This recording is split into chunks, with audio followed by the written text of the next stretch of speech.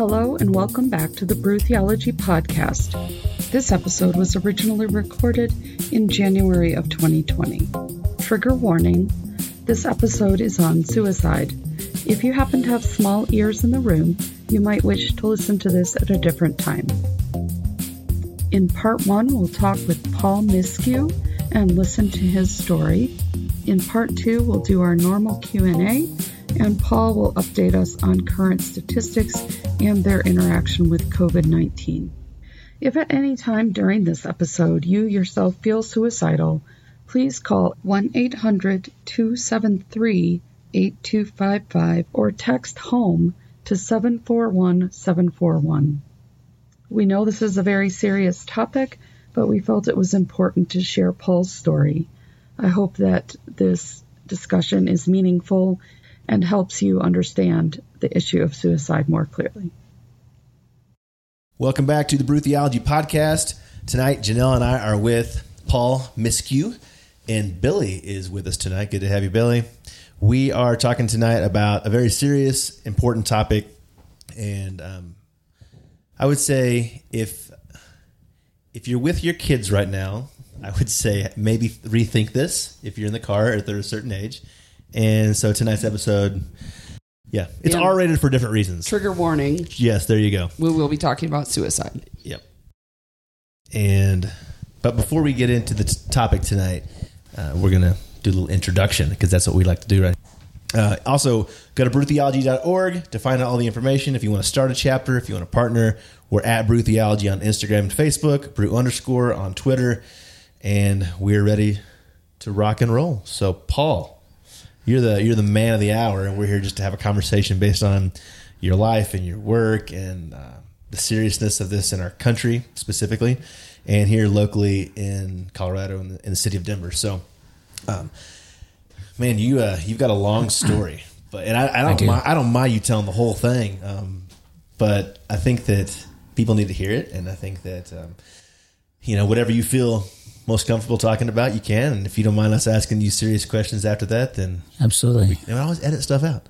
So, but So, Paul, you're the founder of an organization, nonprofit, and last week I apologize. I said Move On. I was thinking that's another organization. This is Hold On. Yes, sir. Yeah. So Hold On, and so tell us before we get into Hold On and your work there, just your religious background, your pedigree, your spirituality, and just sort of that trajectory of moving towards where you are now at this stage in life. Sure. Thank you for having me. I am a native of Denver, Colorado, and 48 years old. I claim 8 children, 4 of them birth, and 2 adopted and 2 foster. They range from 11 to 30. Already, you have all kinds of crazy credibility above. People are really listening now, going, "Man, this guy." And I would say I was born in the Catholic Church. I was probably born on a Saturday and in church on Sunday. I went to parochial Catholic school, St. Mary's of Littleton, if there's any fans out there. Went to Mullen for a year when it was still all boys, which is its own form of purgatory. I was an altar boy, and I think a fairly devout Catholic. I think at even one point I considered becoming a priest, maybe in part just to get away from my parents, but it was certainly a consideration. And I'll get into the story a little bit later of how my mind got messed up, not necessarily by the Catholic Church, but just some other things. Went off to college, and I started as an accounting major, and after the first week of classes, I said, this sucks, and decided to drop all my classes and take some things that sounded just fun. And I ended up with a couple of counseling classes, some psychology classes, a philosophy class, and by the end of it, I ended up with a degree in theology and psychology, and went on and got my master's degree from CU in social science. And then I got a second graduate degree from the University of Denver in alternative dispute mediation, in which I did some professional volunteer mediation work for Jefferson County. My friends make fun of me. They say I was born in the wrong decade and that I should have been born during the Renaissance because I like to do a little bit of everything, include brewing my own beer and distilling my own whiskey, in between having children, I guess. And maybe that's why I brew, is because I have so many children. And so I would describe myself as a churchless person. I think there's a lot about organized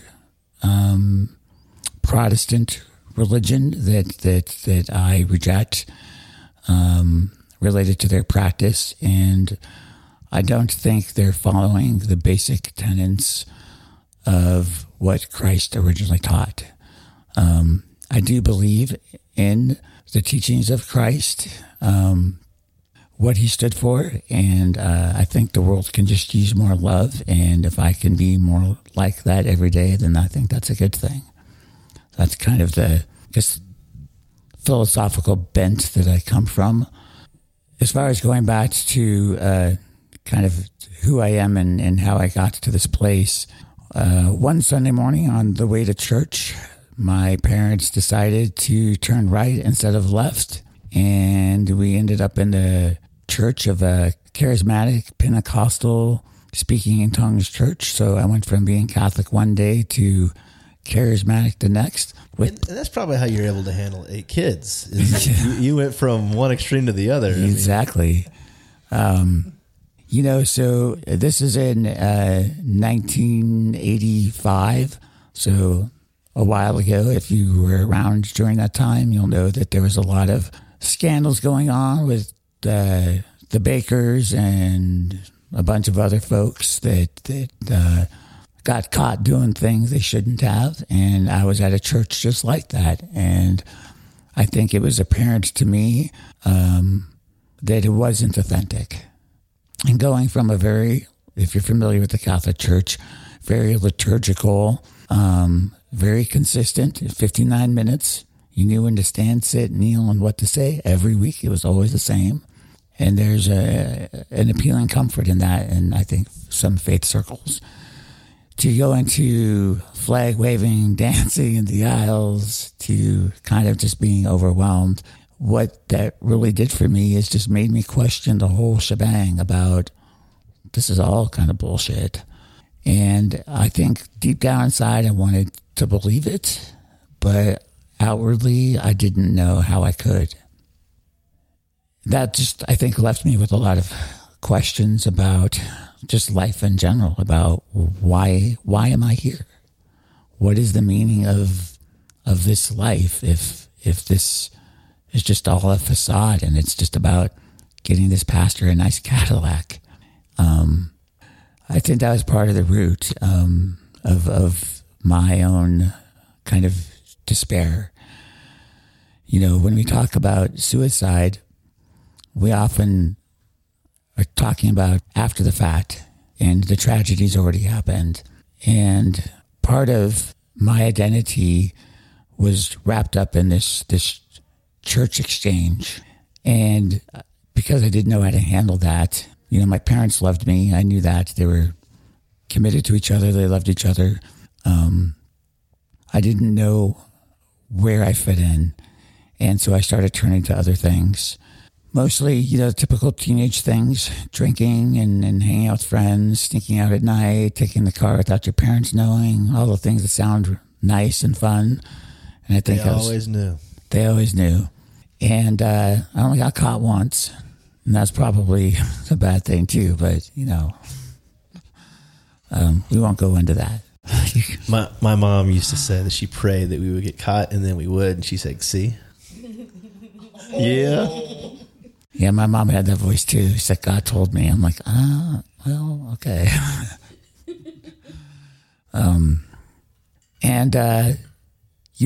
I guess the life I was living at the age of 15 now wasn't honest. I wasn't honest with myself. I wasn't honest with my friends. I wasn't being honest with my parents.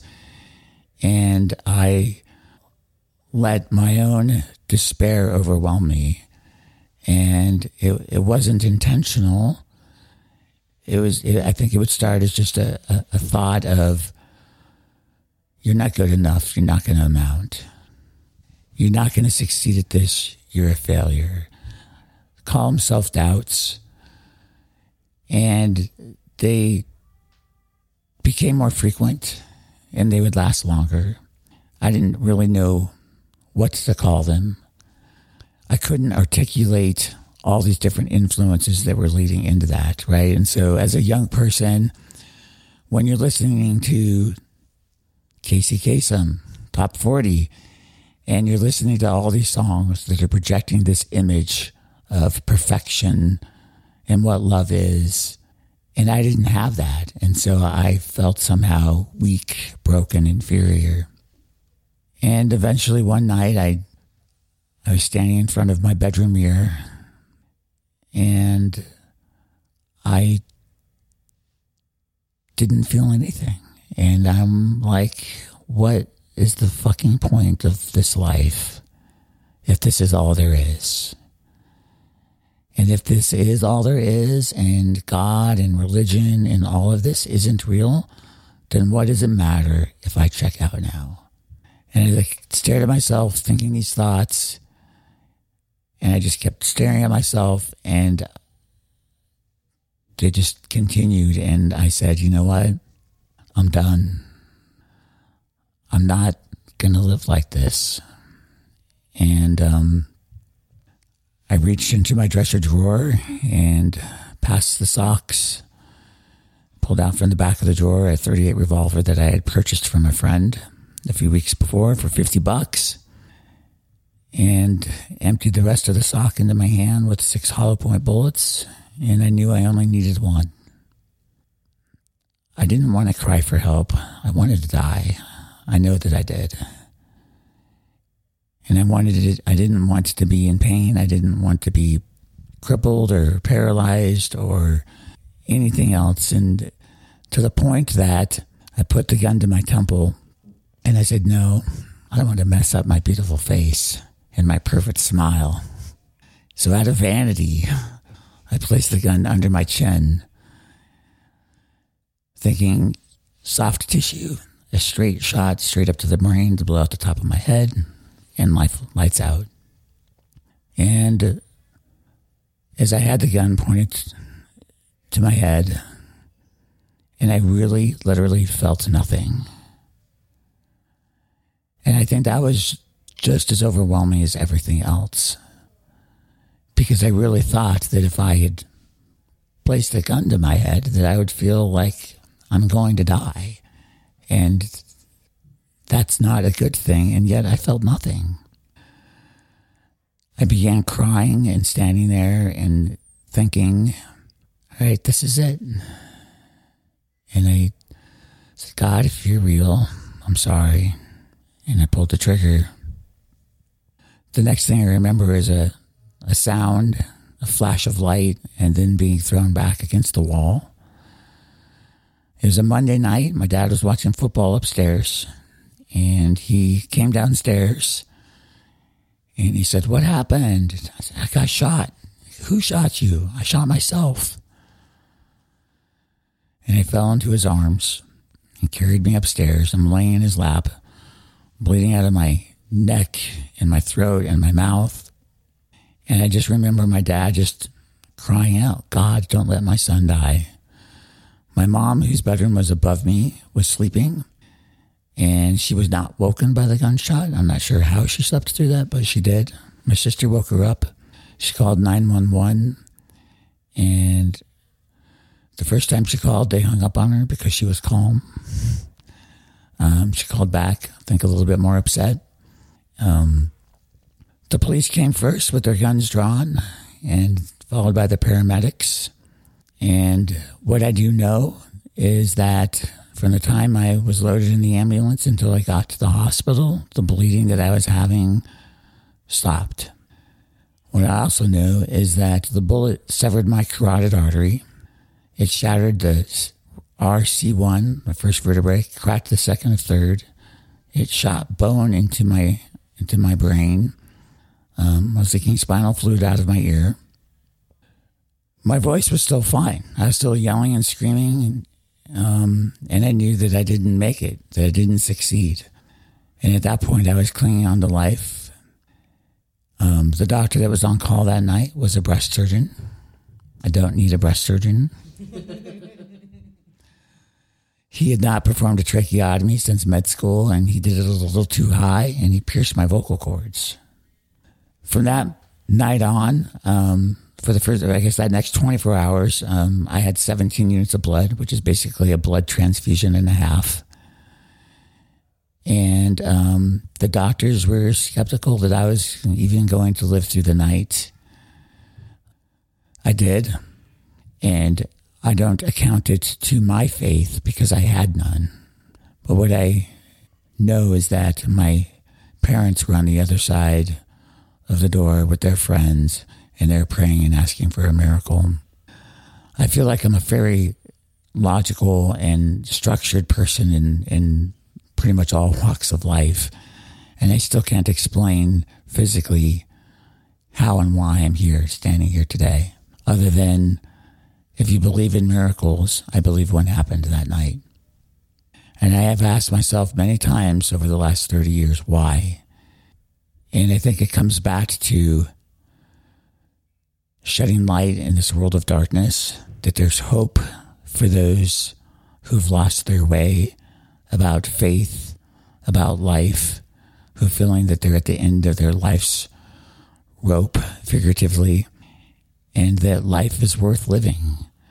I know that if I would have died that night, that would have been it, lights out. And yet, for the past 30 years, I've had the joy of being married for almost 29, of having too many children, of working with tons of youth and adults who have felt suicidal and depressed, find hope to hold on, to get past that moment and page of darkness.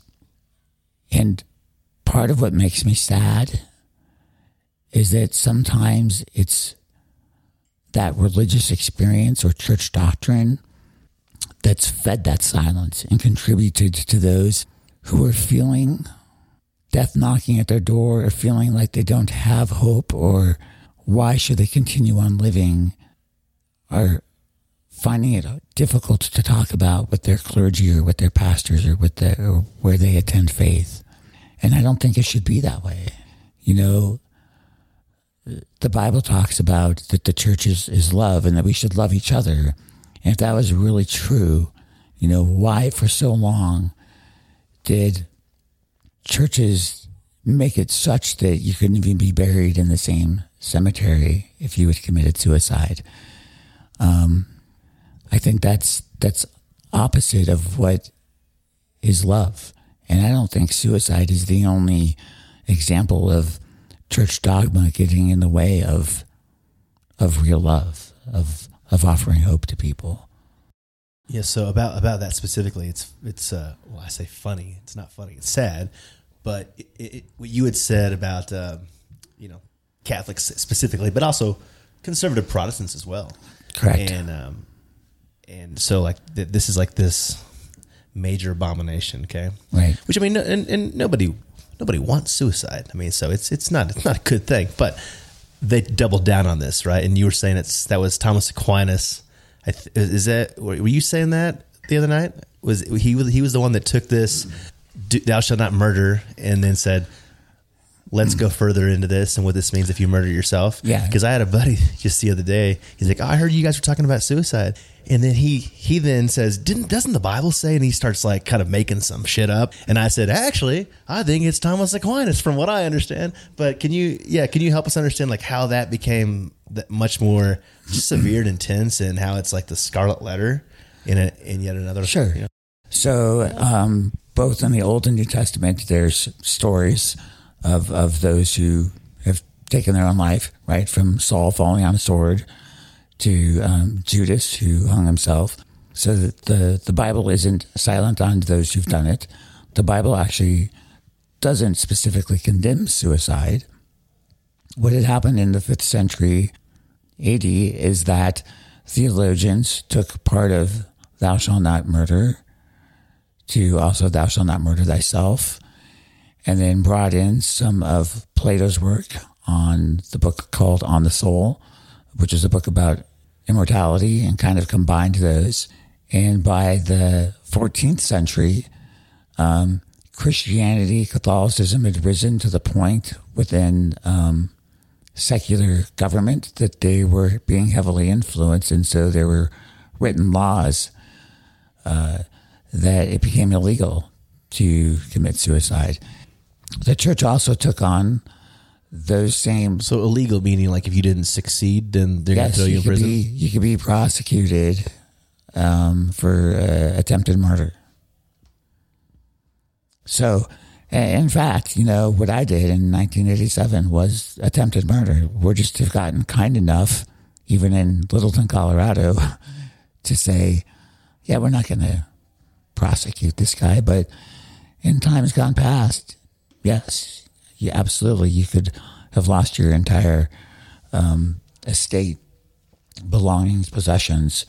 So not only would you not be buried, and if you didn't make it, then it's just another kick down the road for you. And this may be just speculation, and I'm just wondering off the top of my head now.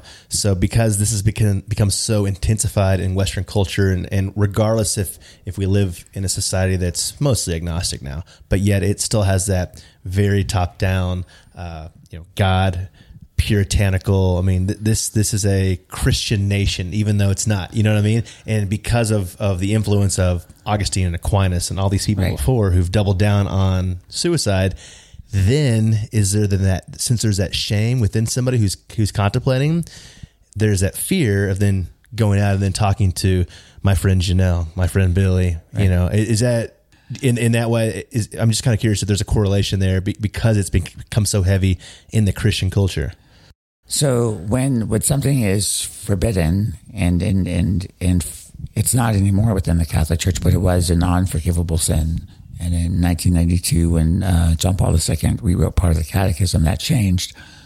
But from, 5th century up until 1990s, right, it was a forbidden sin. That had a huge, heavy influence on practicing Catholics.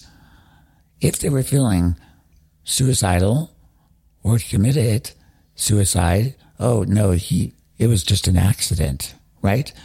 Because if you didn't have a mass to bury you, then there is eternal consequences to that. And so it drove the silence. In Protestant churches, it was much the same. I would say, in American Christianity, which I'll lump Catholicism in there just for the sake of making it simple, the same, I think, level of resistance to talking about suicide was equal. Now, certainly there are some very loving and caring Protestant and Catholic churches and people out there that didn't and don't feel that way, but doctrinally, they very much did. And I had seen over the past 20 years going into many places, in mostly Protestant, that the pastors didn't want you talking about it. One, they feared that it would be contagious, which is a myth. And two, that there was some form of spiritual weakness on the part of the person who committed it. And that's just simply not true. In fact, research shows that by openly talking about it and having it be able to be out on the table is going to help the suicidal and not promote them to doing it. Asking if somebody is thinking about suicide is not going to make them do it. Trust me, they've already thought about it if they have. Yeah, it's interesting because I when I think about our culture that we were raised in as well, sex before marriage, such a big thing, and all the other things that go along with that in the sex culture, and yet who is probably having the most sex? People in those kind of cultures. But it was you didn't talk about it. You just don't do it. We're not going to go down the rabbit trail of sex tonight. But so as somebody who was a youth minister for, over a decade of my ministry was working with teens, and then now having two young daughters, and I look at these stats that you've given us, and I hear your story as a young person. One, it's incredibly alarming, and then obviously it breaks my heart. because you never think it's going to happen to you, and whether it's the teenagers that you're working with or your own family for that matter. That's I'm seeing these stats, and it says that mostly girls, 25% of them have had the idea. Okay, whereas a smaller percentage of young boys do, but then later it seems that then those who go through with it, you say 79% are male. While women are prone to just having the thoughts, which either way, it still is disturbing. But starting at a young age, I mean, you work with young people. You've had 8 kids. We've all dealt with youth ministry. Mm-hmm. Billy, you've had 2 boys that you've raised. So I don't know where to begin. As somebody who is really I'm going to be honest, and I've told Janelle this, I'm really naive about this. Yeah. My wife had a boyfriend before me. It's like 5 years before we met, I think, and he committed suicide. So I just never understood that. And, his anniversary of like 20-something year happened just recently. And I looked at her the other night and I said, do you still think about that? She's like, well, of course I think about that. Well, I'm like, how come you never talk about it? I don't, and maybe because, like, honestly, early in our years of dating and marriage, I just didn't get it. So how do you get people who don't understand it like me? Let's just talk to the dumbest guy in the room about suicide and suicide prevention, then understand young people, because that's where my heart's at. I none of us want anybody to take their life. Yeah. So obviously it's going to start with a little bit of just eye-opening stats that you've given us here, but then there's more to it than that. Sure. I think one point to think about that's super important is that, and this was true of me when I pulled the trigger, I wasn't thinking about my mom, my sister, my brother, my dad, my grandparents, and on and on and on. Suicide intimately impacts at least 6 people every single time. And if you think about that, those that are feeling hopeless, there are, on average, at least 6 people that really do care and want you not to. Suicide is also something that, because there's this darkness about it, that people become uncomfortable and I don't know what to say. And sometimes it's just listening and being willing to listen. I would certainly advocate for anybody to do some type of suicide training. They're out there throughout the community. Colorado has a pretty big Colorado chapter from the National Foundation for Suicide Prevention. They do great work. Colorado in 2017 started actually a state office of suicide prevention that's doing some pretty good things and bringing resources out there. So I think that's step one, is we need to be more, and when I say we, I think every adult, especially every adult who's working with any type of teen, and every adult who is in contact with somebody who's under the age of 10. Because really good relations start with children.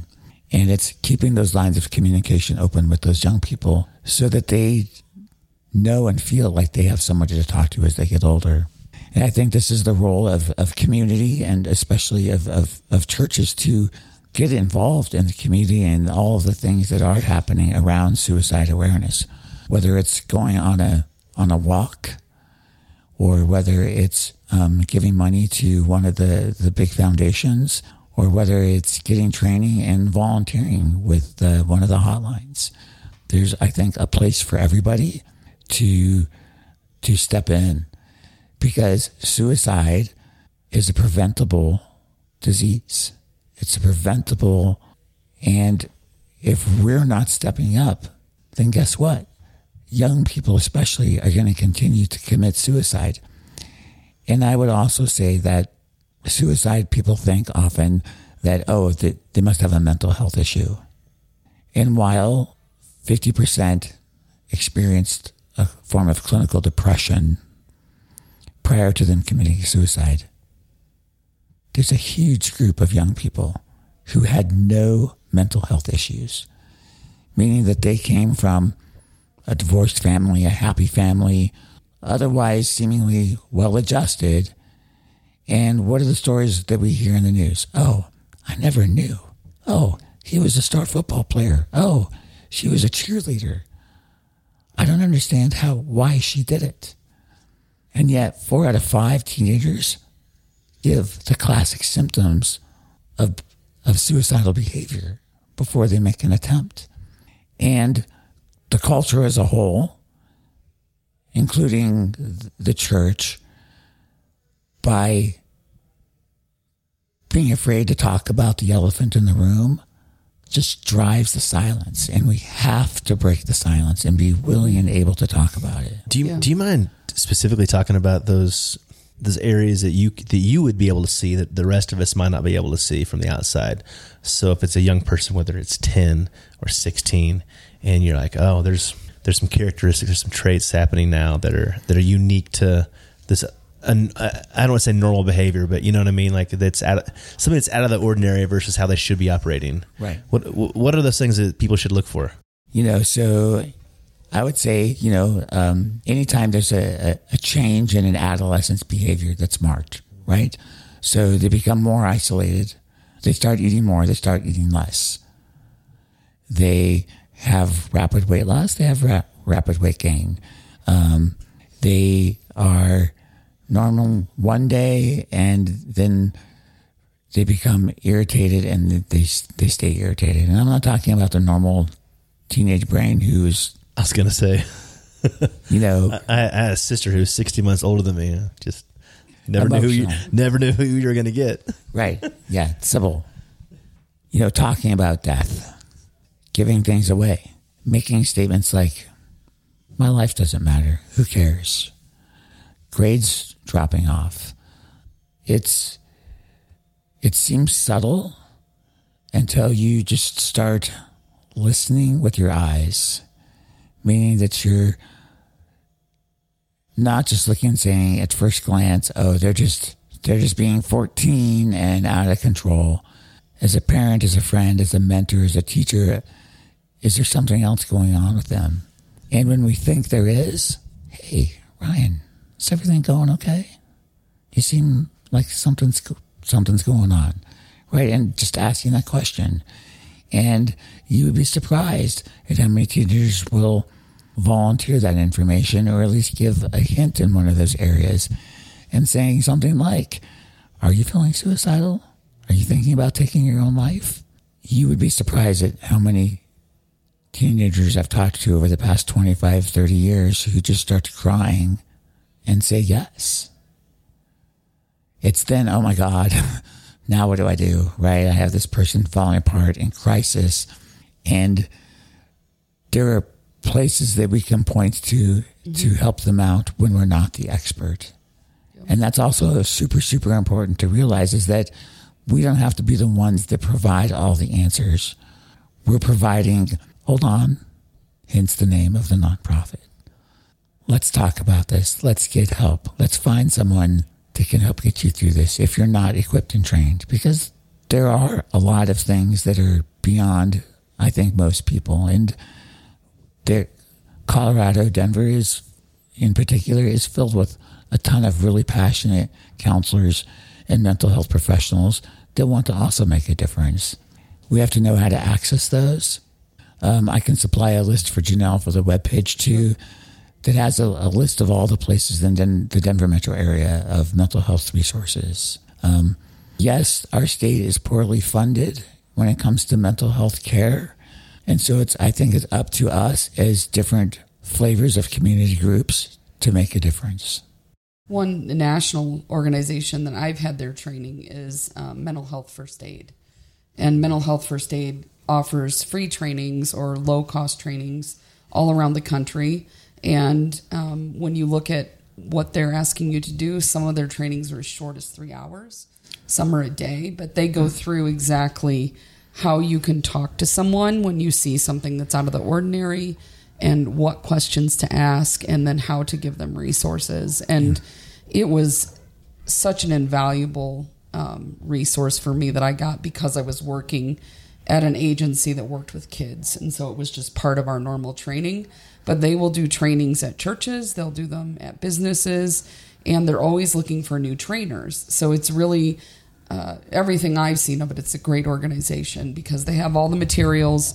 You can become a trainer, you can take the training, and you can help be on the front lines of pointing people in the right direction.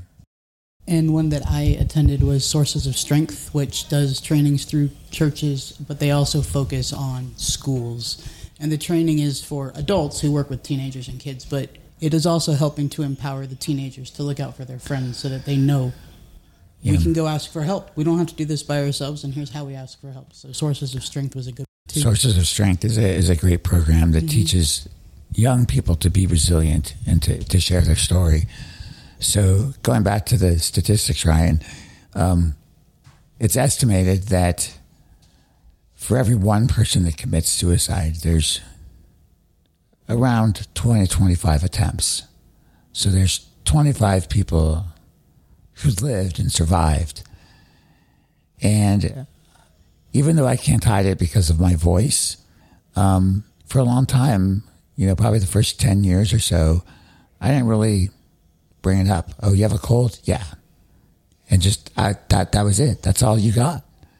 And now when they say, it's like, well, if you really want to know, and I'll be more honest with it. And that was kind of my own coming to grips with the shame that I had inside, that I was this weak person, mentally ill or something, and gave in and tried to kill themselves. I didn't want people to think that I was fragile or broken. And so I didn't talk about it, even though I really couldn't hide it. And yet I still tried to.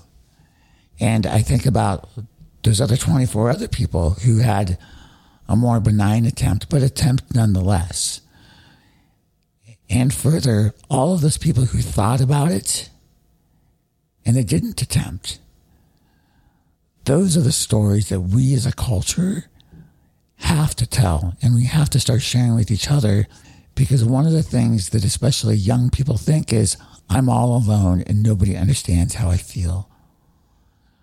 When in reality is we probably have all felt that way at some point.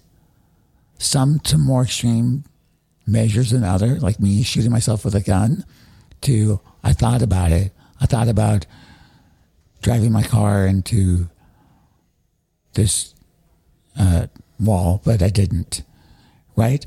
That's a story to tell because they held on. They were resilient. They pressed on. And whatever was happening at that time of their life either resolved itself because it was silly, foolish, and petty, or it was something more severe that actually needed attention. A disease, a parent dies, a loved one dies, all of the things that we think are the major heartbreaks in life that happen to everybody, right? Everybody experiences pain at some point in their life, a loss of a child. And yet there are countless stories of those who said, I feel this way, but I'm not going to. And the more that we tell that story, I think that will have a dent in making a difference and giving something, an alternative to our young people who only hear in the media and in music and in movies that if life sucks, check out. And where churches, I think, have softened some and gotten better at talking about it, there's still that cultural influence of it being this forbidden thing and shameful, and it still drives the silence, even more so that all of us have to step up and step out of our comfort zone and be willing to help people know that there's something more and that there's something sacred about this one life, this one chance we have at life to have. Yeah. How small is that line between someone thinking and having a plan and making an attempt? And I'm sure it varies, but I wonder, I think people probably have a misconception that like, oh, well, that's like a giant step. Well, but is it all the time? I don't think that it is. I think that having something as simple as saying, why am I here? Right? We question our own mortality. From all the research and the things that I've done and experienced, I think that it's a normal human experience to question your own mortality, to the point of even saying, do I need to be here? Right? What is the difference that my life is making in this earth?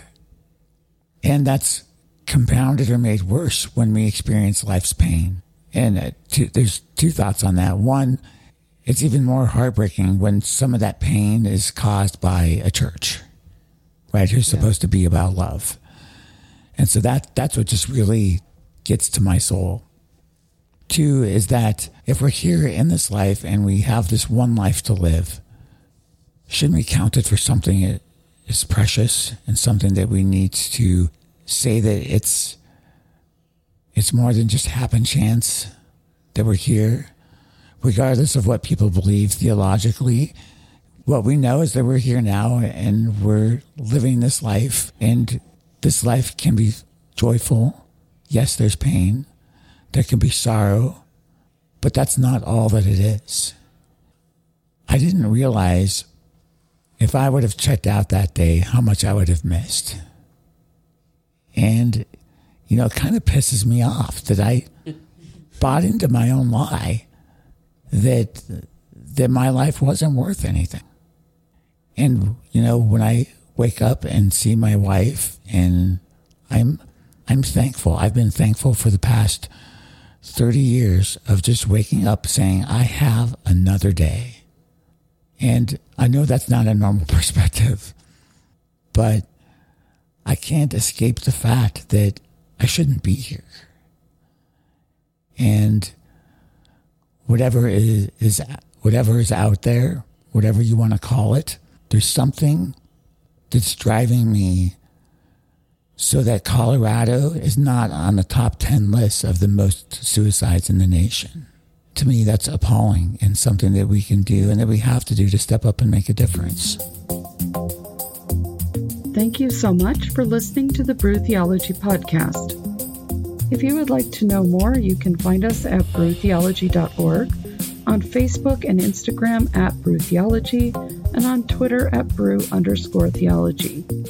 If for any reason you are feeling suicidal yourself, please call 1-800-273-8255 or text the word HOME, HOME, to 741-741. Thank you so much for listening, and have a good day.